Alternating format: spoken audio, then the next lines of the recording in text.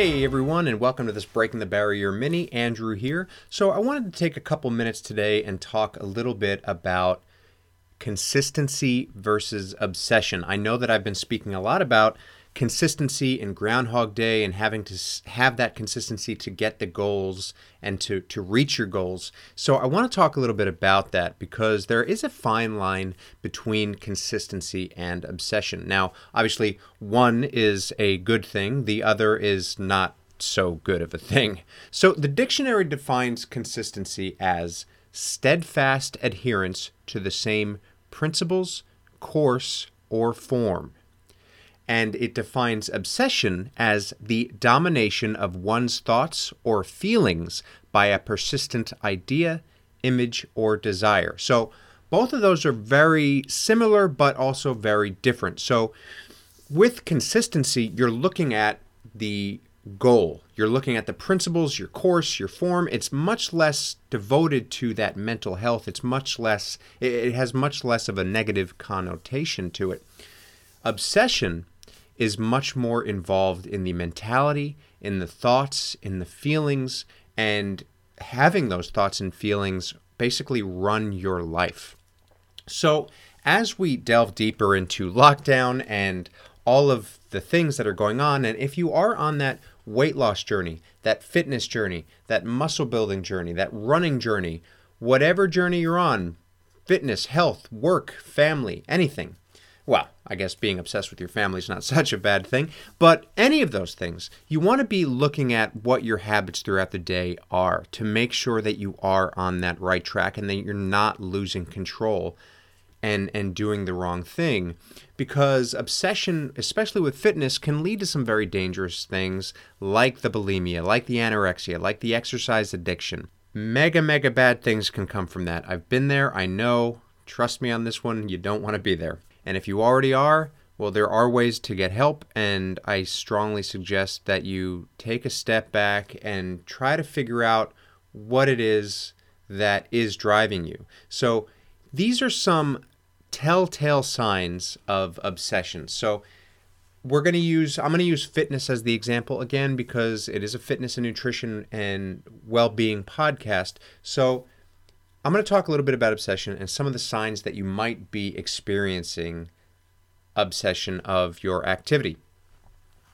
So, number one, forgetting to do things or feeling like other things don't matter. So, are you finding that during your day, nothing else matters except for that next meal or that exercise or that specific, habit that you have that you just don't want to break? Are you avoiding other things completely? Are you skipping out on time with your friends or your family? Are you just having that tunnel vision of that one thing and so that nothing else matters? If that is something that you're experiencing, the next thing, number two, you can also experience a feeling of anxiety if you skip one of your workouts or habits. So you're forgetting to do other things or the other things don't matter. And if you do skip something that's on your daily plan, you get a feeling of anxiety or really serious stress. For example, if you miss a workout, or even if you have to push it back an hour or two, sometimes just the act of changing the time schedule can be really detrimental to your levels of anxiety. So is that something that you're experiencing? Are you feeling that anxiety if you skip one of your workouts or your habits? Or are you stressing out knowing that you will have to skip one of those workouts if your day changes or something like that? Which leads to the next, number three, imagining the worst case scenario if something does not go according to plan. For example, if you miss that workout, having the feeling of being back to square one. Or if you have that treat food, if you have the feeling that you're going to lose your progress with your body completely.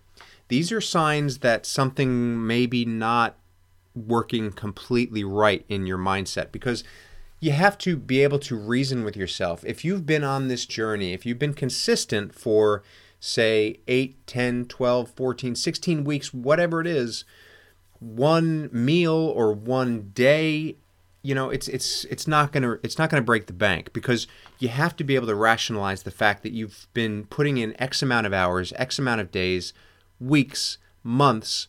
One meal isn't going to push it back to square one. I know I've said before that if you're healthy and fit and getting onto that road, you have to be consistent and you have to be careful with those treats, and it can set you back, but it's not going to set you back to square one. For example, for me, if I have a blowout day right now, if I were to just have a complete day that I ate whatever I wanted, cheesecake, ice cream, chocolate, whatever, it's not going to send me back to square one. It's probably, at this point in my fitness, it's going to set me back 3, 4, 5, 6, maybe 7 days. So I lose a week.